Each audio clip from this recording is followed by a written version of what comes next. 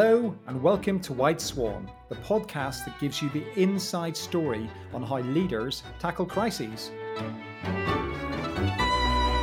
I'm Gavin McGaw, and on this podcast we aim to furnish you with the learnings behind the headlines so that when the proverbial hits the fan, you can keep things turning. On this episode of White Swan, the Crisis Podcast, we're going to be joined by Ian Walker, the executive editor of Mail Online. Ian and I had a fascinating conversation about the 24/7 nature of today's media and the impact that it has in crises. Before we listen to that conversation, though, I'm again joined by Karen White of National in Canada and Gary Cleland of Hanover in the UK. Welcome, Karen and Gary. Hey, Gav. Thanks for having us. Hi, Gav. Now, in Ian's interview, he spoke about the fast-moving nature of the news now and how the audience is always hungry for updates and want to see how a story moves on as quickly as possible. Is that a good thing or a bad thing in a crisis? Karen?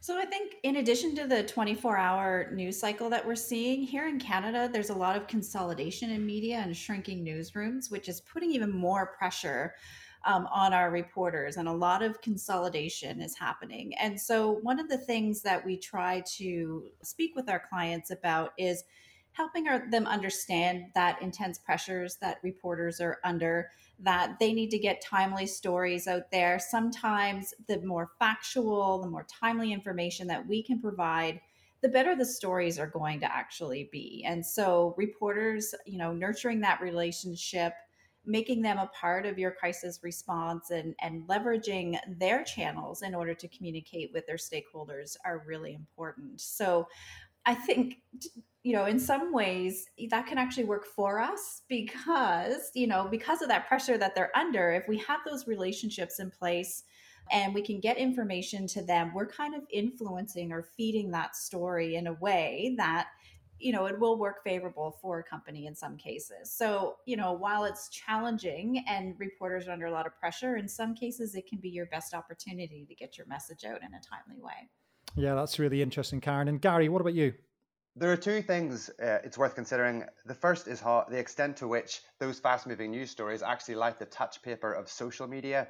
And I think it's very important for our clients not to get distracted by social media and to understand the role of social media in dealing with this sort of response. Social media is a tool to be used. It's a means of getting information in. It's a means of communicating outwards. It's not the North Star in your response.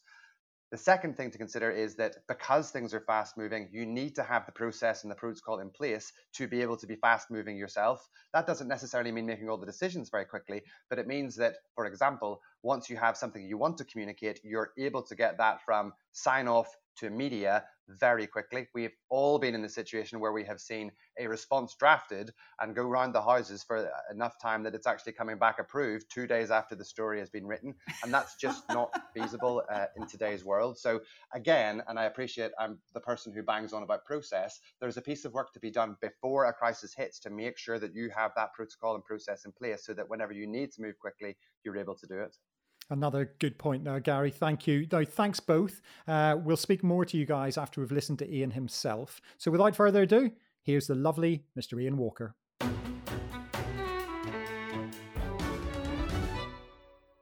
Each episode of White Swan features an in-depth conversation with a senior figure from the world of business. So we get to learn about the crisis experiences they've experienced and the lessons you need to hear. Our guest on this show is Mr. Ian Walker. Ian is the executive editor at the Mail Online, the biggest online news outlet on the planet. He joined the Mail Online in 2017 after 17 years with the Evening Standard, the last 5 of which he'd been deputy editor. Ian is an absolute legend of Fleet Street and has been there and broken some of the biggest news stories around. Today, we'll be picking his brain on what it's like to be on the other side of the crisis, when he's most likely to be asking the tough questions that you might not want to hear. And trust me, he's very good at doing that. Ian, thank you for joining us on White Swan, the Crisis Podcast. No, it's a pleasure, and good to talk to you, Gav. Thanks, Ian. Well, look, how did you get to where you are today, which is a really big role in a fantastically big organisation? Well, Gavin, I guess I'm a slight difference to a lot of the people who work in the media now, because I started on a weekly newspaper when I was 17. I left school in a place called Ellesmere Port, which is up on the Wirral, on Merseyside now. It was in Cheshire in those days, and my local paper was the Ellesmere Port News, which had a circulation of 4,000 and was quite unusual and unique now in that there were actually two local papers, and the rival was the Ellesmere Port Pioneer, which sold 17,000.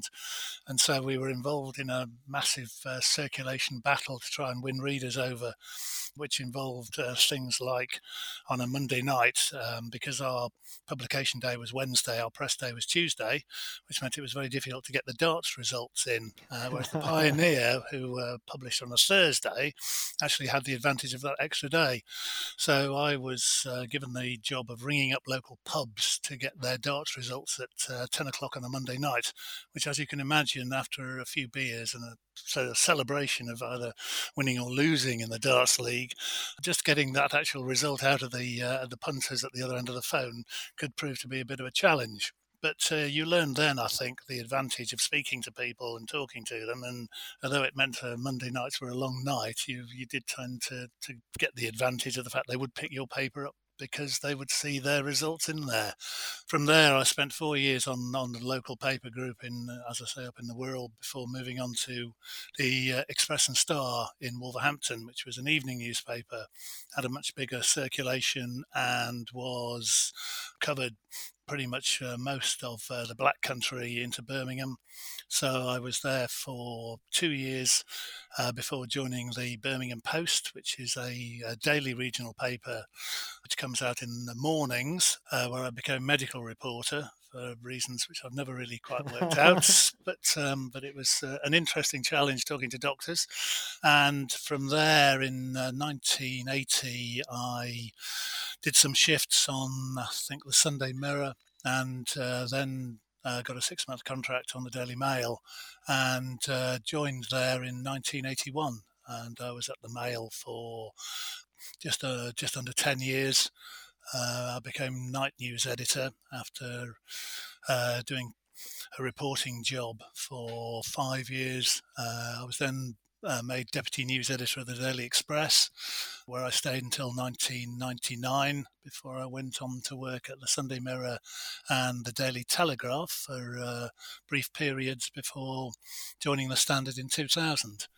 So I have to say I've seen pretty much most of the different ways in which newspapers are put together.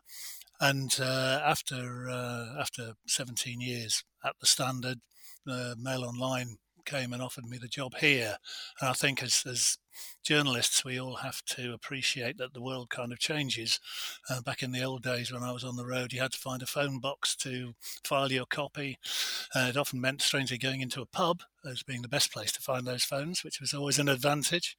Then suddenly you had those, I don't know, you probably don't remember them, but the original mobile phones were like house bricks, nothing like the models which we have now, which we used to carry around with us.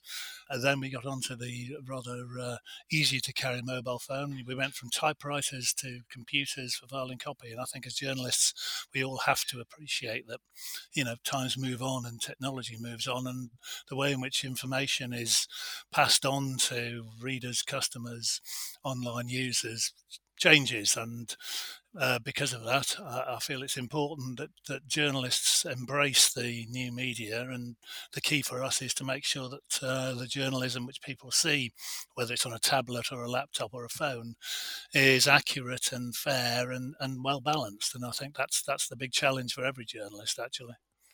So Ian, you've been there and you've done it across traditional print and now into, as you term it, the new media. How do crises differentiate themselves between both elements there? Because I'm guessing that in the past, when there was traditional news cycles of 24 hours, a crisis would be much easier to write about because you'd have a lot of news to pick up on the next day. But in this 24/7 news era, a crisis can be in and out within 24 hours and complete and finished. Is that a problem for the media as much as an advantage?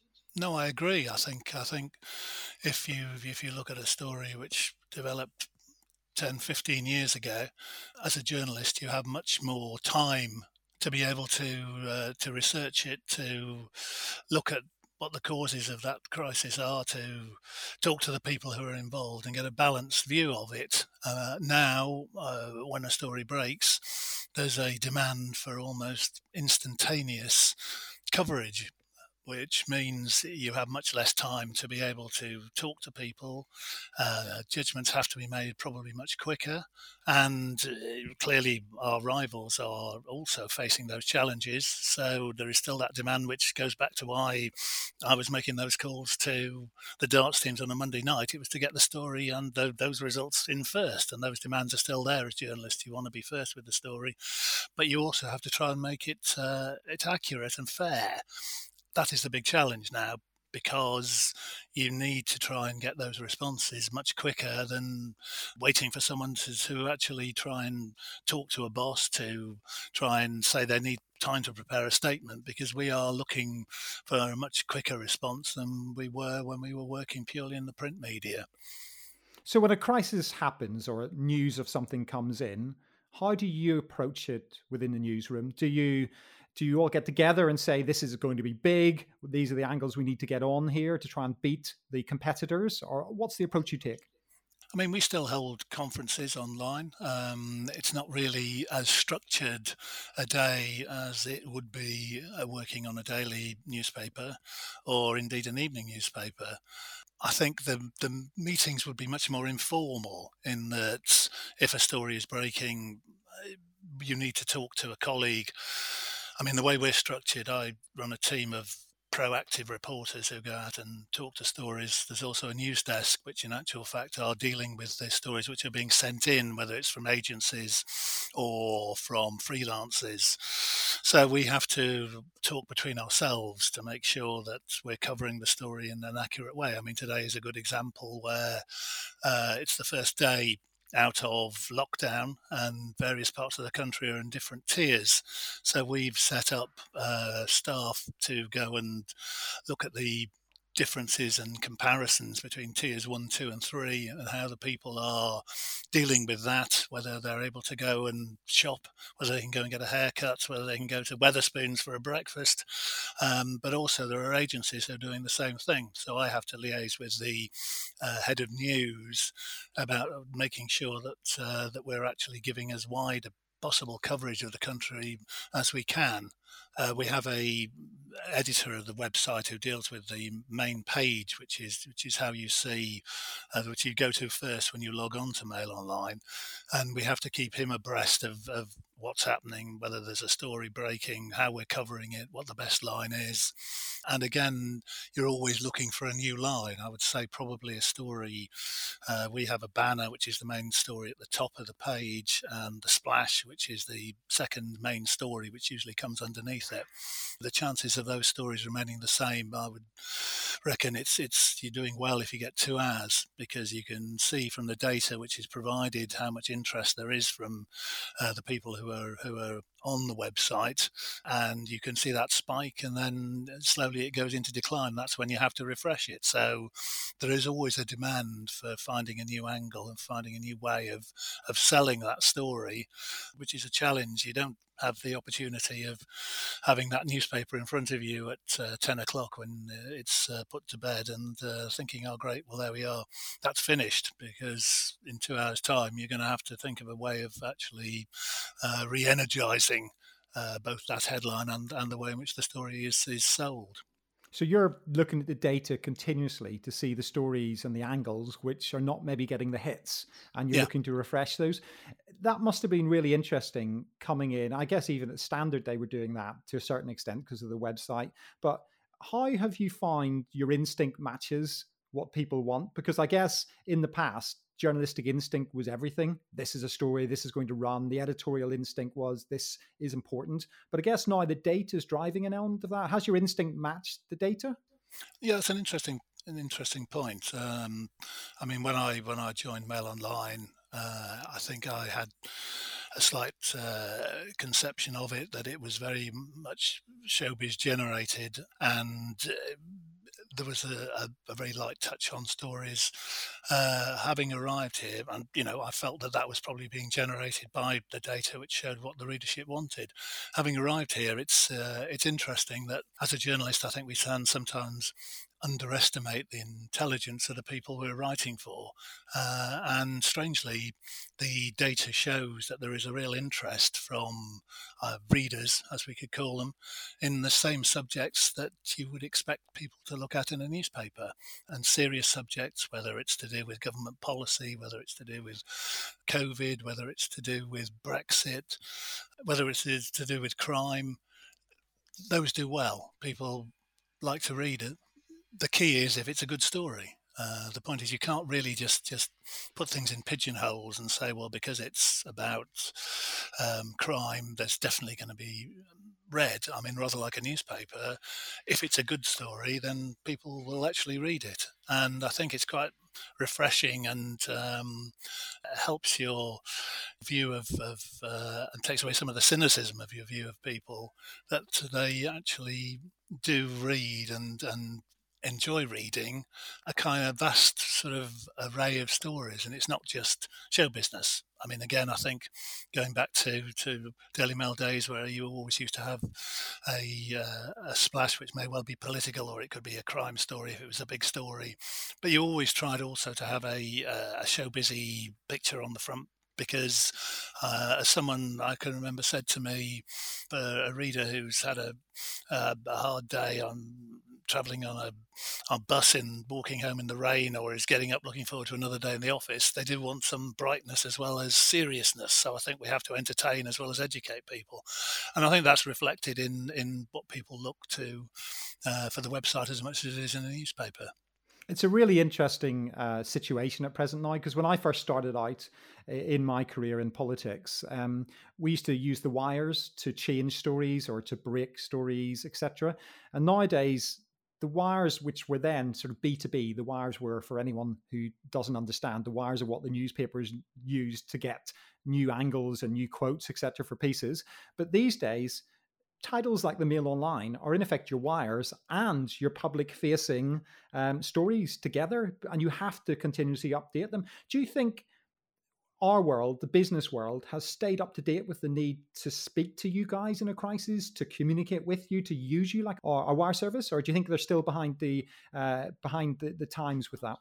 I genuinely think that I think rather like the business that I'm in myself on this side of the fence, we are also having to reassess the way in which we do our jobs, because the technology has changed, the demands are different, and we have to move with the times. And I think probably from a PR's point of view, it is quite difficult. I mean, Mail Online is in many ways a unique organisation, because we have a newspaper which is incredibly successful and is full of brilliant journalists, and we kind of run along slightly parallel tracks. So although there is an interplay between the two, we're not the same. And so I can understand that a PR may think that they've spoken to someone on the newspaper and that covers the story. However, for a newspaper reporter, they're looking still at producing the best possible journalism for the Daily Mail as a paper, whereas we want it quicker and probably slightly different. So I think sometimes people, I suspect, will get a call from Mail Online and the Daily Mail and wonder why two people from the same organisation are talking to them. And although the story is the same, it's slightly different the way in which it's going to be put out on our website. And I think, the same is happening. I think if you look at The Sun, they are very much, I think, encouraging now a drive towards the online operation. I think there is a feeling that readers are getting older of newspapers, and the younger generation are much more interested in getting their information digitally. I think it's important that we try to discourage a total reliance on social media. I think part of the whole issue of fake news, which has been one of the challenges for digital journalism, is slowly changing, because I think, as I said earlier, the public are not stupid. They do tend to realise that, what is a balanced and fair story and what is just feeding their particular prejudices. And we have to continue to do that. And I think, that's where, from the PR side of the fence, it's about understanding that when we ring people up or email them or talk to them, we do need a swift response rather than a feeling that you can just delay that. A swift response is one thing, but would you even prefer proactivity coming from the PRs to reach out to you to try and give their angle first? I mean, is there a natural inclination to work with them if they've reached out to you first? Absolutely. I think obviously a lot of people have dealings with the media where they feel bruised after that contact, but I think if people are fair and honest, and proactivity should never be frowned upon, I think we welcome that. I think we welcome talking to people first. I think the slight issue you have, whether you're a print journalist or a digital journalist, is when your inbox is full of, with the greatest respect, guff, which is flogging a product. You're still going to get a response where people are not going to necessarily come back to you on that. But when there is a crisis, I think proactivity would be fantastic, rather than us having to chase people around. If they came to us, then I think that would be, going on the front foot. That's never a bad thing, I don't think, and particularly when you're dealing with a crisis. Yeah, you and I have worked on a few together where we have been proactive and come to you because of trusted relationship that you and I have as friends, but it's led to very good results. I mean, you are taking a risk by trusting me, I guess, and I'm taking a risk by trusting you, but the results are always better for the people we're working with. No, absolutely, and I think that is very true. I think on both sides, it's obviously it's a difficult thing to build, because trust doesn't come easily anywhere in life, does it? And particularly, I think, in terms of dealing in media relations between, whether it's PRs, business leaders, the public, the police, and the press. And I feel that probably that relationship has been severely damaged in the last decade or so. And it's still key, I think. Obviously, personal relationship is important, but I feel that personal relationship, which may not be built in the same way as it used to be over the old-fashioned long lunch, now I think that the pressures of time and the way in which the world has changed, it's much more about that relationship, depending on how a story is sold to the journalist and how that journalist sells that story. And once you build trust in the terms of the fact that the PR is being honest with the journalist, and the journalist then doesn't twist the words of the PR, then that has to be a good way of moving forward, I think. Yeah, absolutely. Now, Ian, over the years that you've been doing this job, what are the stories, the crises that you look back on and have a bit of a laugh about at how badly they've been handled by the businesses or the PRs who are meant to be looking after their organizations? To be honest with you, the worst occasions actually are when there's a crisis and you speak to a PR and the policy is just don't reply. And you phone and you email, and then nothing happens, and you're kind of left sort of being in a position of saying, well, we're going to print this story or we're going to publish this story, whether you reply or whether you don't. And then when it appears, the PR is on instantly to say, well, that's wrong, that didn't work, and you say, well, why didn't you say that at the time? And I think it's so much better to have an interaction between the two sides, rather than in actual fact just thinking the problem will go away. I guess in that situation, Ian, where someone has left a vacuum for someone else to fill, it's incredibly dangerous. And you're right, if the mistake has been made, it's much harder to ring up and ask for a correction of the copy online than it would be. Because I guess, as you said, you guys are rushing as well. So if mistakes have been made, they're honest mistakes, and you are willing to adapt online copy if it's incorrect. Is that fair? Yeah. Absolutely. And also, I'm sure, as everybody would agree, I mean, whether you go into your bank or whether you're booking a flight and then you have an issue and no one responds, your immediate natural reaction is negativity towards the people you're trying to deal with because they haven't responded to your inquiry. And that's exactly the same, I think, in terms of a journalist approaching someone for a comment or to get some guidance on how a story actually what the truth is. And I think guidance is probably an important word here. It's not just about what you actually publish, it's also about understanding what is driving the story. And although people may not believe it, in a lot of cases, stories which we are given, we talk to somebody, whether it's the person we're writing about or their representative, and if they explain why the situation has developed in a way in which it's potentially difficult and negative if it's written, then we tend to not do that, because we're not really in the market of hanging people out to dry or to make life worse. What we're trying to do is actually get to the truth, and that's why a non-answer is probably the worst way of dealing with it. Yeah, you used the word fairness earlier. You said it had to be fair, and I think that will surprise some people, Ian, with their perception, but it's absolutely what I've experienced with you and your team. And tell me, with your team, you're at the top there. When something comes in, do you genuinely get excited about it from a news breaking perspective still? Is that something you can?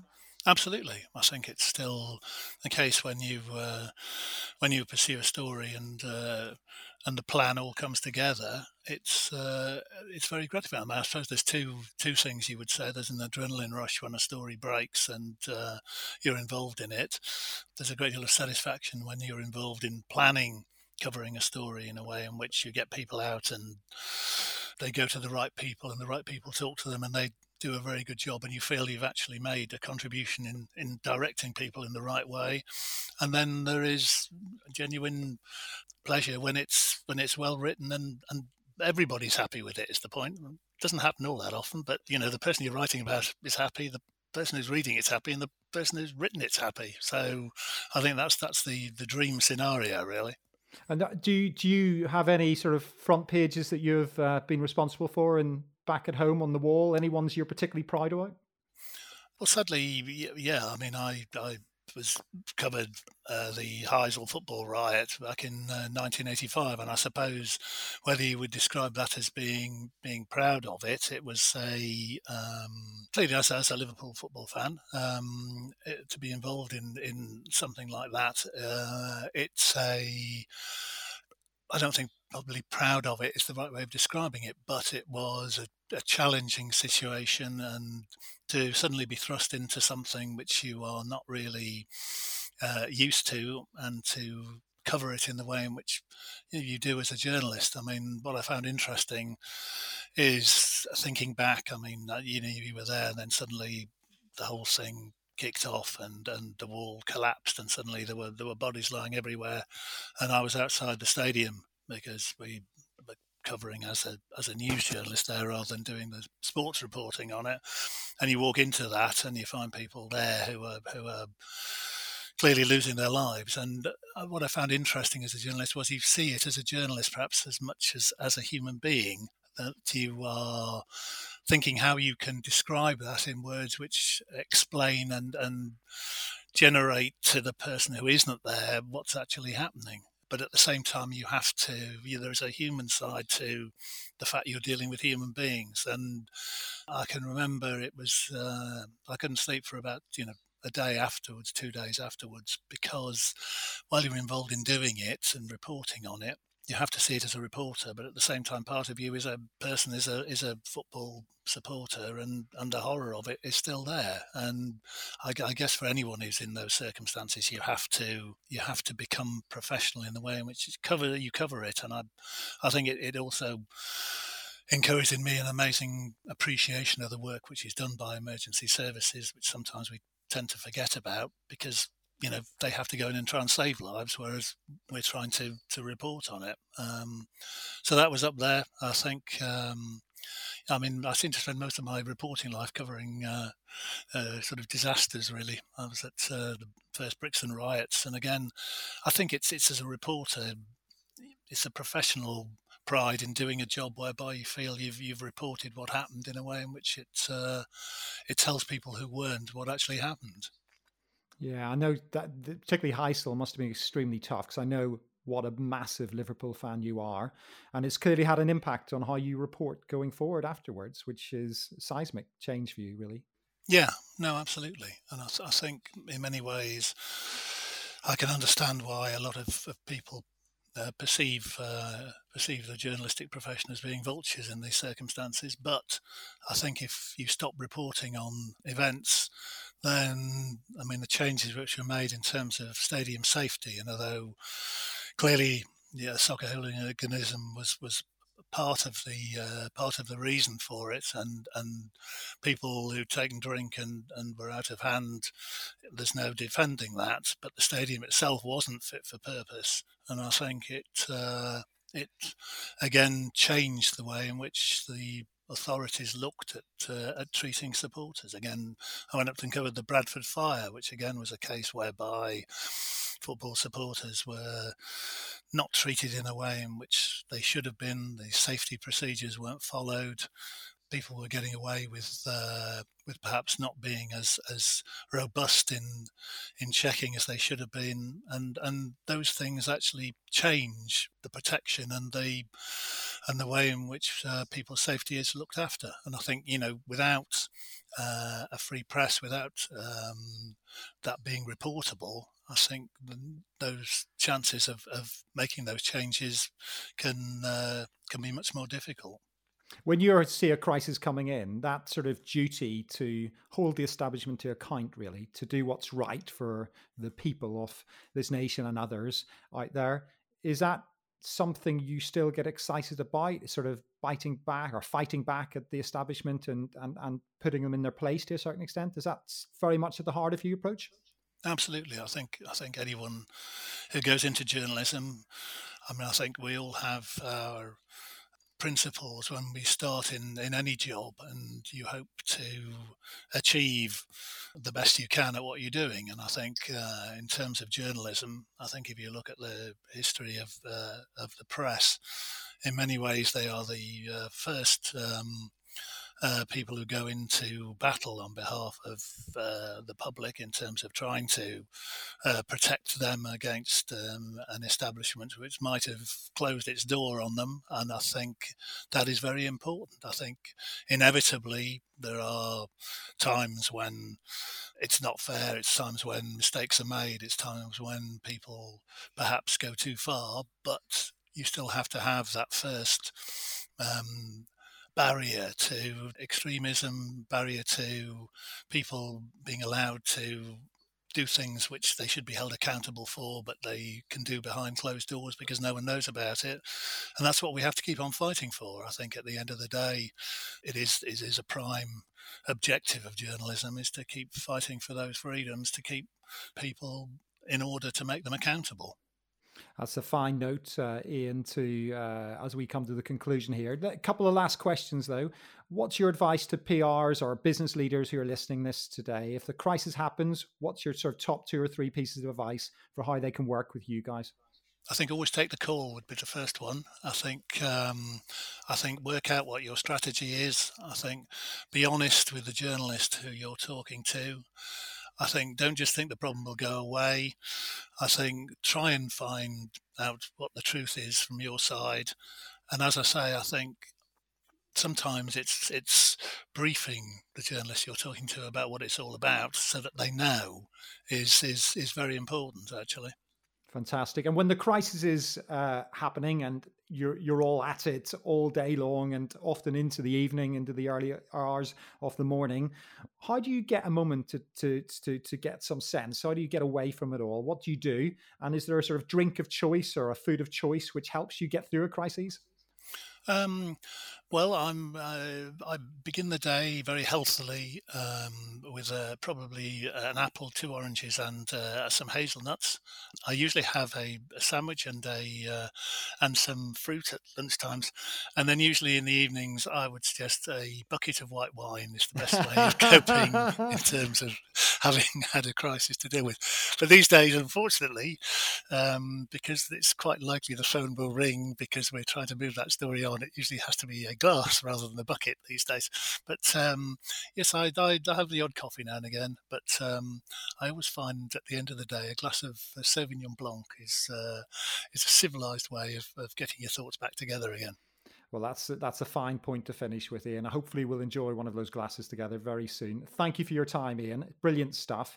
It was great to hear from the other side of the fence, so to speak, when a crisis hits. Some great advice there, particularly filling the vacuum, being honest, and responding to the calls that come from news outlets when they reach out. Thanks, Mr. Ian Walker. Thank you, Gav.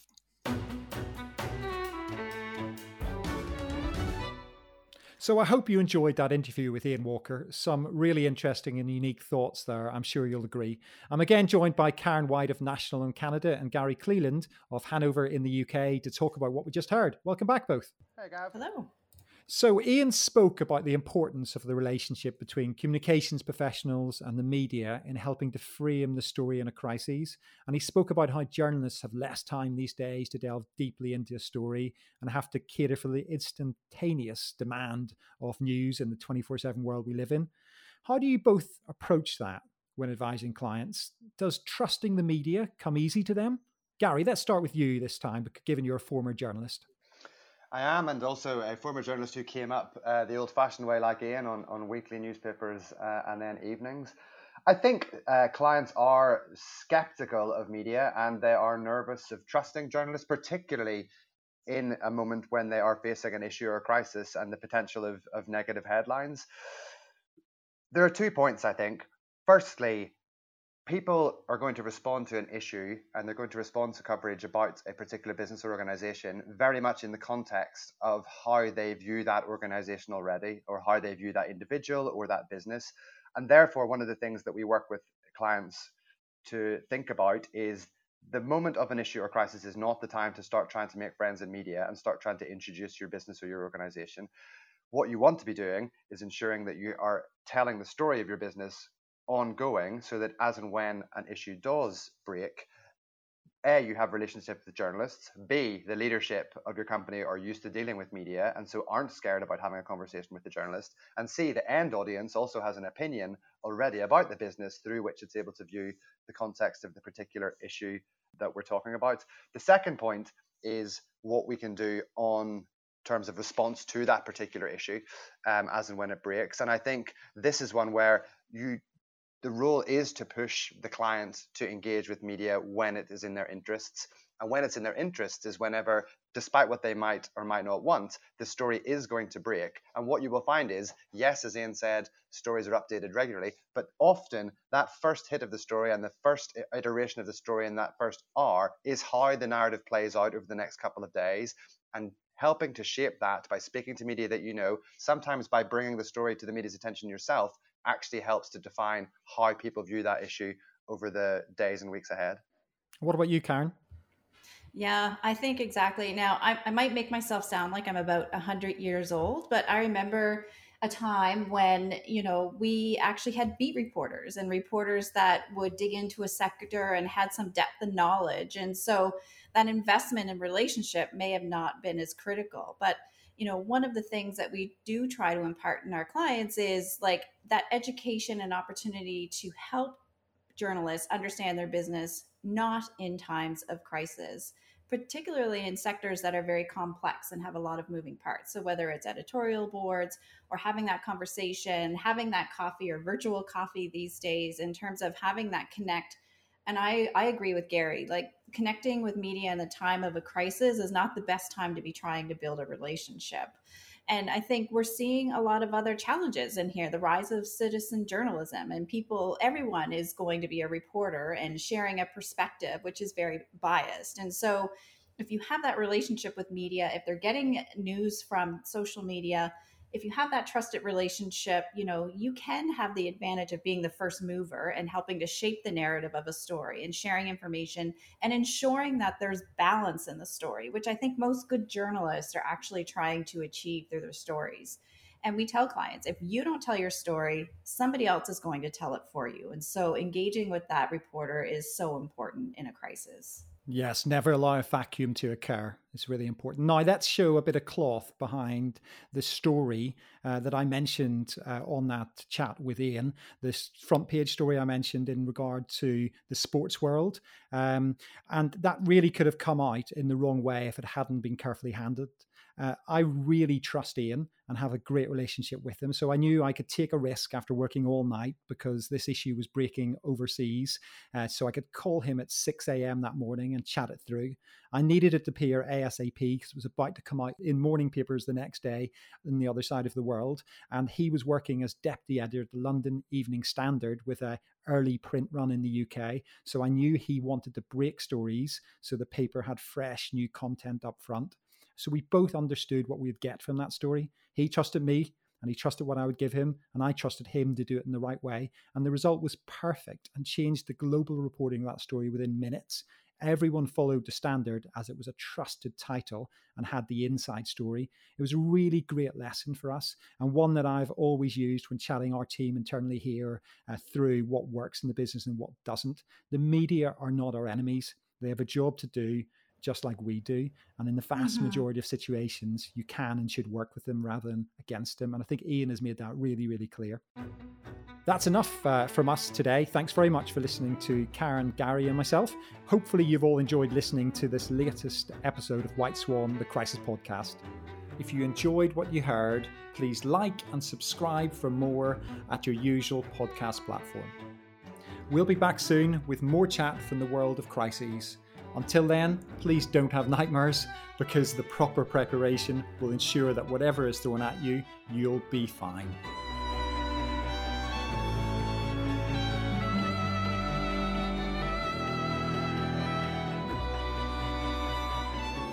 White Swan is brought to you by Hanover Communications and its Global Crisis Network. To find out more, please visit hanovercomms.com. That's Hanover, HANOVER, comms, COMMS.com.